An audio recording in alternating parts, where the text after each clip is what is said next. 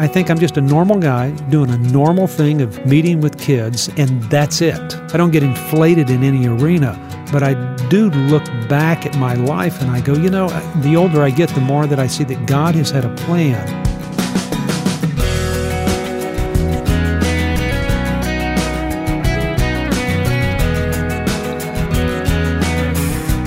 Welcome to First Person. I'm Wayne Shepherd, and we're going to meet Mark Gregston of Heartlight today, a ministry aimed at helping troubled teens and their families.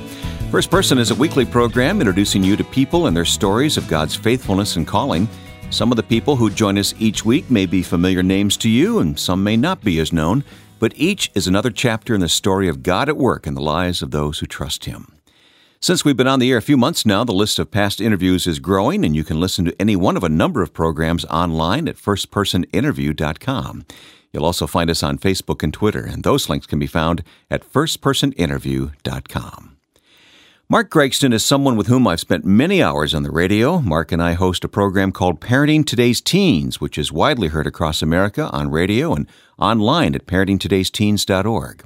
But even though we spend time talking each week, I wanted to go a little deeper with Mark's own story and learn more about his calling to heal broken families. I never really wanted to live with kids. I never thought about that. I never wanted to write books. I never wanted to be on the radio. Somebody suggested that to me, and I said, "You got to be kidding. I don't want to be on the radio." So I think the motivation has been to meet the needs of people. And if it's a good way to do that, then that's what we do. We started with one little girl that came and lived with us when my wife and I were 21 years old. And that's how it really all started. A family was in need, and they said, "Can you help us?" We were both in college, and we said, "Well, sure, let her come live with us, and we'll spend some time with her." And so over the years, I think our hearts have always kind of moved toward those kids that were struggling, the families that were struggling. And as I was pursuing a degree in finance and an emphasis in real estate, what I was learning was how to handle kids, how to deal with families, and come up with some solutions that were going to work and be very practical within the home. You took the typical track. You started as a youth pastor? Yeah. I started working with Young Life. And somebody came up to me and just said, "Hey, would you like to work with kids?"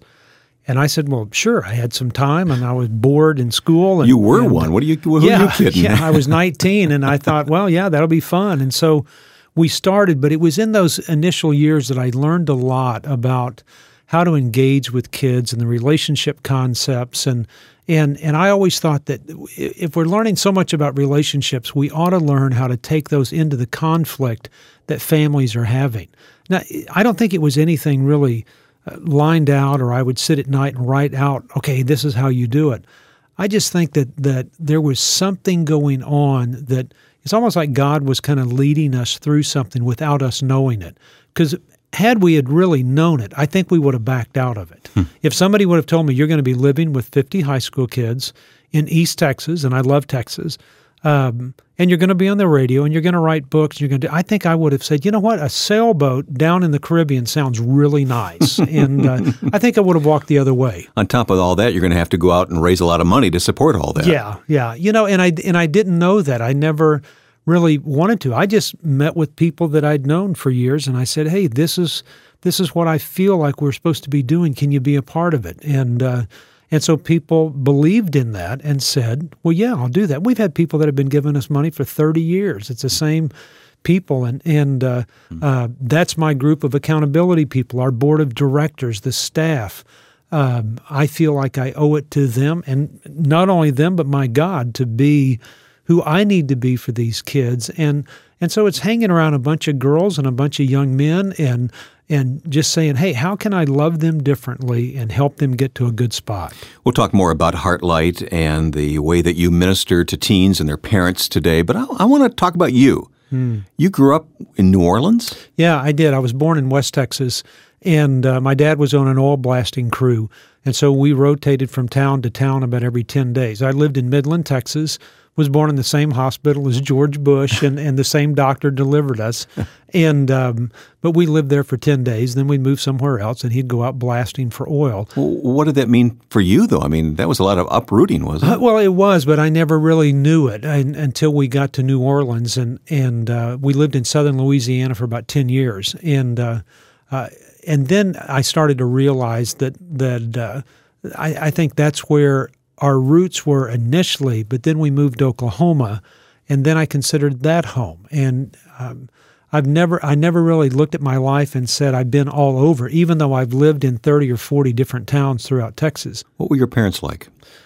My parents were, I think, very typical. My dad came out of World War II, married my mom. We grew up, was born in the 50s, and very distant, very militaristic, and just two people that were intent on just making life happen, but not real intent on spending time with us. And I think that's probably part of the motivation that I have to be so relational with kids.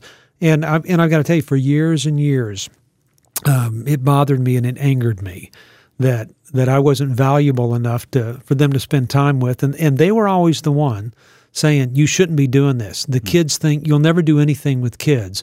You shouldn't work for a church. You shouldn't go up and live at this camp. You shouldn't do this. You shouldn't do this. And so it's been somewhat of a struggle throughout my whole life. Your relationship with your dad? I think it's just kind of different. It's not a real deep relationship, but I'm no longer angry at him. I had this dream a number of years ago that I died and gone to heaven, and I'm not one of these dreamy kind of guys. But when I got to heaven, my dad was standing next to God, and I looked at God and I said, "What is he doing here?" And God made a comment to me in that dream that changed the way I perceived my mom and dad, because he said, "Mark, I want you to know I've been using him in your life for the last 50 years to creating you the person I want you to be." Isn't that interesting? And then everything changed for me. I was no longer angry. I've kind of put that beside, and now it's just learning how to love somebody that I've never felt that's really loved me. Mm-hmm. And so we honor them and do that, and I wish the relationship was deeper, but because I don't have that with my dad, it makes me more driven to have that with other kids and my own kids and my grandkids, and spending time with them, making sure they feel loved. Mm-hmm. When did Jan come into the picture? She is such an important part of the Heartlight ministry now with teens, and your partner in ministry and at home. Where did you two meet and how? We met in 9th grade. It was after our 9th grade year. We went to a church camp. I don't think I've heard this story. And that's how it kind of started. And when we met there, I asked her to go see this Christian group that was coming to town named Led Zeppelin. And so we went on a date. My mom dropped us off, and it just started from there. Was it love at first sight? Well, I don't know whether it was that. I think quite honestly that I was so needy because of the way I was raised, and she was so needy because of the sexual abuse that had happened to her from her family, that we just kind of clung together, and we became best friends and still are today. I mean, the joy of marrying your best friend has been something that's been kind of cool for us. And so we got married 6 years later after our sophomore year of college, and have been married 35 years now. But she's been involved in everything that I've done and been a major part of it, and just been an absolute jewel. You mentioned Jan's struggle with sexual abuse. I wish she were here to talk about it, but she and I and you have talked about it many times. When did she begin to deal with that? Back in the 60s, you didn't deal with it. I mean, if you mentioned anything about sexual abuse, people just said, well, it'll pass, it'll go away. Or they didn't believe you at all. That's right. And that did happen within her family. And I think you just put it on the back burner and you walk away from it. But the older you get, the more you begin to realize the atrocity of what has actually happened. And so when she was in her 30s, I think she became somewhat depressed.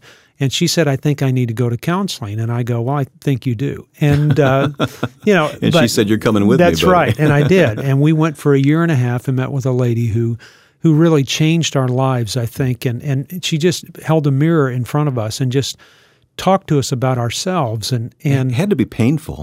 It was real painful. I mean, I think it was a real difficult time to look at the damage that had been done, to have somebody finally sit across from me and say, you have every reason to feel the way that you do. I never thought that. I always thought I'll just cover it up, and because I look at my life and I say most of the things, as I said earlier, that I've done that people haven't been in agreement with me. They've told me I was wrong, I couldn't do it, and that's I think I just kind of learned that, okay, that's what people feel, but this is what I need to be doing. And so the fact that we've gotten where we have in doing all of these things, which has been somewhat surprising to me, and I'm sure it's been somewhat surprising to other people as well who have always kind of boo-hooed that. I've found out that we have a lot more people that want to be friends with us now because of the things that we've done. But I'm just a normal guy. I mean, I think I'm just a normal guy doing a normal thing of meeting with kids, and that's it. I mean, and so I don't get inflated in any arena.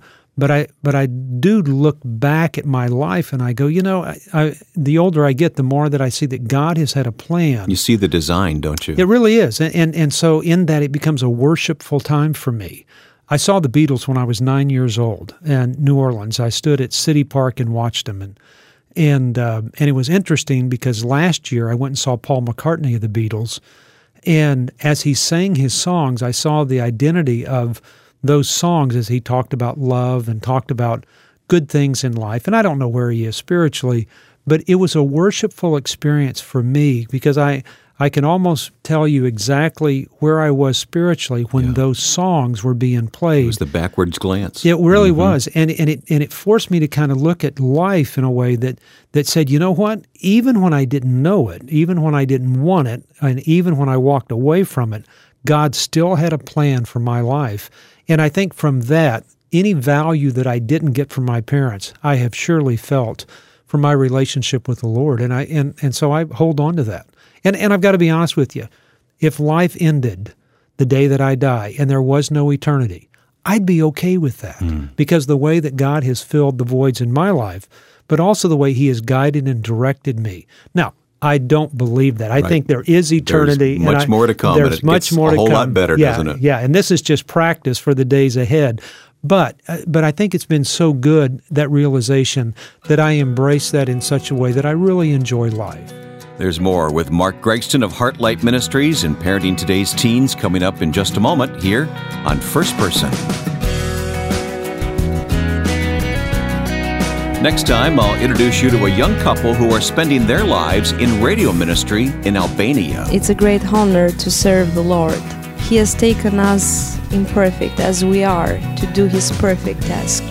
What I have in me, I want to share it with other people. I think that's what keeps me going on this ministry. You'll meet Tani and Afti Beraku of Radio Emmanuel in formerly Atheist Albania next time here on First Person. We'll talk more specifically about Heartlight Ministries with Mark Gregston in just a moment, but as we continue the conversation, I asked Mark to pinpoint one disappointment he's faced in life. Oh, I can tell you exactly what it is. It was on August 4th, 22 years ago at 10:30 in the morning when a good friend of mine said, "You're fired." He said, "I've just decided I don't want you here anymore." We had moved to Branson, Missouri, and had worked with the ministry that was a spinoff of Kanakuk Camp. We lived at camp. Jan, my wife, worked for camp, and I worked for this other organization. And you liked being a part of that. I liked being a part of it. And even though there was some difficulty, I really loved being there. And it was almost like somebody just pulled the rug out from underneath you. And at that point, we were kind of ostracized and just kind of eliminated because they went on with their lives, and we were kind of stuck. So your coworkers didn't know what to say to you? Absolutely. I mean, they just kind of stopped. And I thought, well, have I done something wrong? Have I offended somebody? And there was no discussion or Did you deserve to be fired? Else. I think there was a difference in philosophy. So it has always been something that I've carried with me. But I think even in that, the motivation that came out of that was then produce something that doesn't do that to people. Watch the way that you let people go when you do. And always know that God is going to bring you to a better place. Because quite honestly, it was the best thing that ever happened in my life. Let me dig a little deeper. What did you learn about yourself? Not about how to treat others, but just about yourself. Well, I learned that I really wasn't as bad as I felt like I was being made out to be. I mean, I met with one guy, and he said, the severance package, we'll pay you for a few months, but we want to give you some money to go find out what you're supposed to be doing in life, because you don't need to be working with kids, and you don't need to be around families. And I'm going, what are you talking about? And so, I mean, it was somewhat of a surprise to me. And so it was like, somebody gets knocked down, it's kind of the kick in the gut. And I think what I learned out of it was that I am okay, that I moved to a foreign place in Hallsville, Texas, which is, I didn't even know where it was, even though I was born in Texas. Kind of off the beaten track. It is. And yet, I mean, I sat there, even when I said, okay, we're going to do this, and a group of men surrounded me and said, let's raise some money for this to happen. I sat and thought, what am I doing? And because I really doubted myself. And it probably wasn't until I got in my late 40s that I really started thinking, you know what, I may be pretty good at this. It takes a while to process that, doesn't it? It does. But when you were, let's say, released from that job, it was more than a job for you. That was part of the pain, wasn't it? It was our life. I mean, and I think we had poured our life into it, and it was our community, and it was our people, and we loved those folks. And I'm not bitter about it, because I said it's the greatest thing that ever happened in my life was to be let go. But at the time, it didn't feel that way. Oh, no. I was depressed. I bet you I was depressed for 3 or 4 years. I remember driving a tractor out in the middle of the woods, because we ended up buying 100 acres of land in Texas. And I'd be out at 3 o'clock in the morning mowing and cutting down timber and starting fires. And I'd turn off the tractor, and I'd be in the middle of a forest. And I'd just start crying, going, what am I doing? I've moved my family to Texas. We have 8 kids living in this house with us. My family, the 4 of us, my son was in 4th grade at the time, my daughter in 8th grade, were sleeping on the floor in all one room where we lived for 2.5 years when we started things off.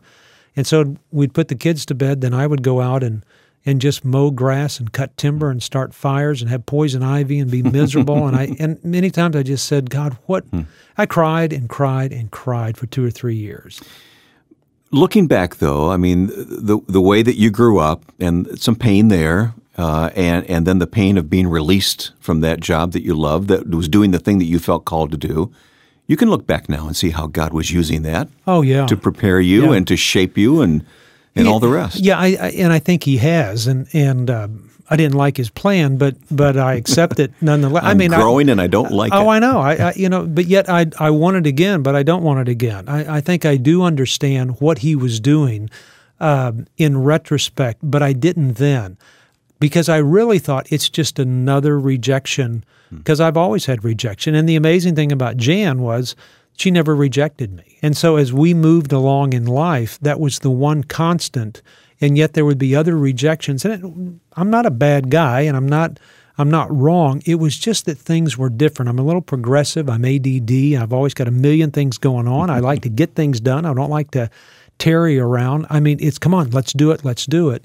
And so it's not that we were treated so bad. We just didn't feel like we fit somewhere. And in retrospect, that's that entrepreneur type of mentality. And so now it's worked out really well. All right, so you moved to Texas. You've got this 100 acres. You've got a few kids living in a house, and you're trying to minister to them and their families. But now, these years later, it's become quite large. I mean, what happened in the intervening years? You know, I always said I never wanted to live with more than 8 kids. I really said that's all I want to do, live with 8 kids, work with them and their families. That's it. And then somebody said, we need to build another house. And I said, well, okay, well, let's do that. Then they said, let's build another one. Let's build another one. Let's build another one. So we built all these log cabins.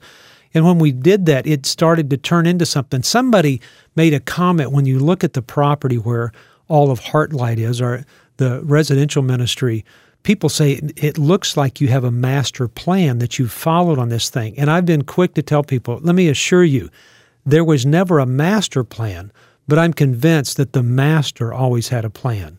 And so buildings that we build, they look beautiful, but they'll one day rot. I mean, I know they will.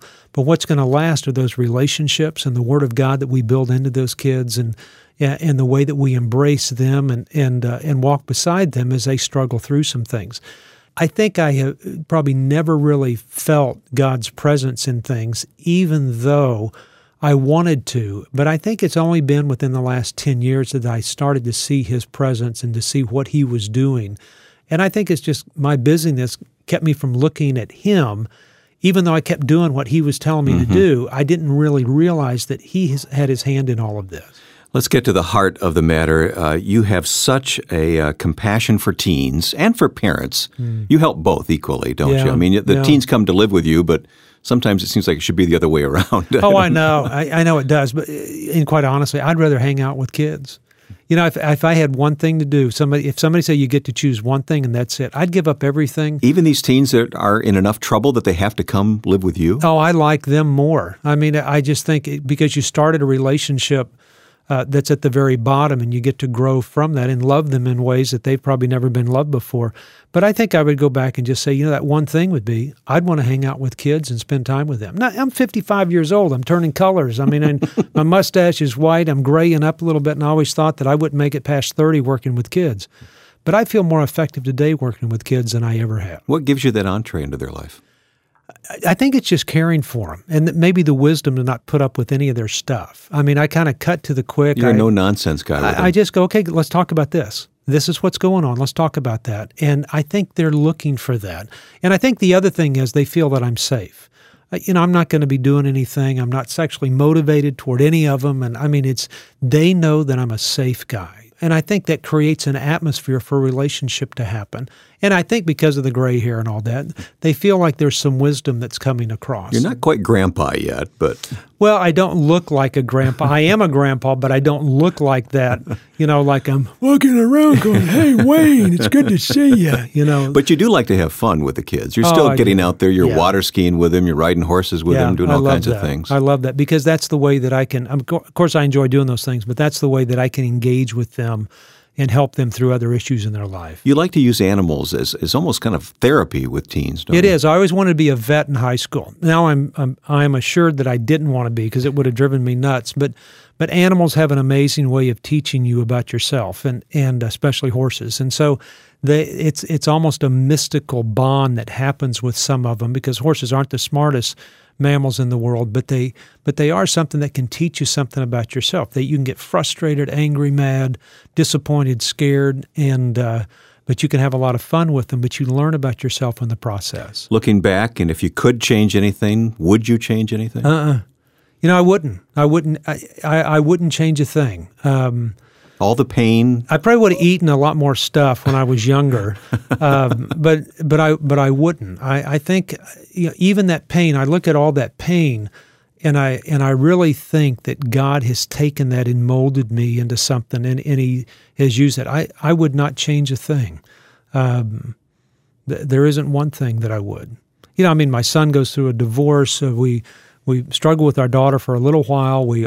But all that's a part of the package. That's a part of that tapestry it's made you who you are. Yeah, and I look at that tapestry now and I go, I like it. I really do like it. And I'm anxious to see what He does over the next few years to see, what that's going to be. And it's going to be dark times and it's going to be good times. And I don't look forward to the dark. But, I think in the long run, because of what He's done, I'll be able to accept what He is doing in the future. Mark Gregston of Heartlight Ministries and the radio program Parenting Today's Teens. If you'd like additional information about Heartlight, or if you need resources to answer some of the questions you may be facing with a teenager, we've placed a link to Parenting Today's Teens on our website, firstpersoninterview.com. By following that link, you can listen to Mark's radio program and subscribe to his newsletter, even find hundreds of practical resources to offer you help and hope as a family. The starting point is firstpersoninterview.com. You can also find us on Facebook and Twitter. Well, we're going international next week. We're going to meet a husband and wife who operate a Christian radio station in Albania, a country that once banned all religion. Today, the gospel is being proclaimed, and they will tell their remarkable story. Tani and Efti Baraku join me next week here on First Person. Now, with thanks to my friend and producer Joe Carlson, I'm Wayne Shepherd. Join us next week at this time for First Person.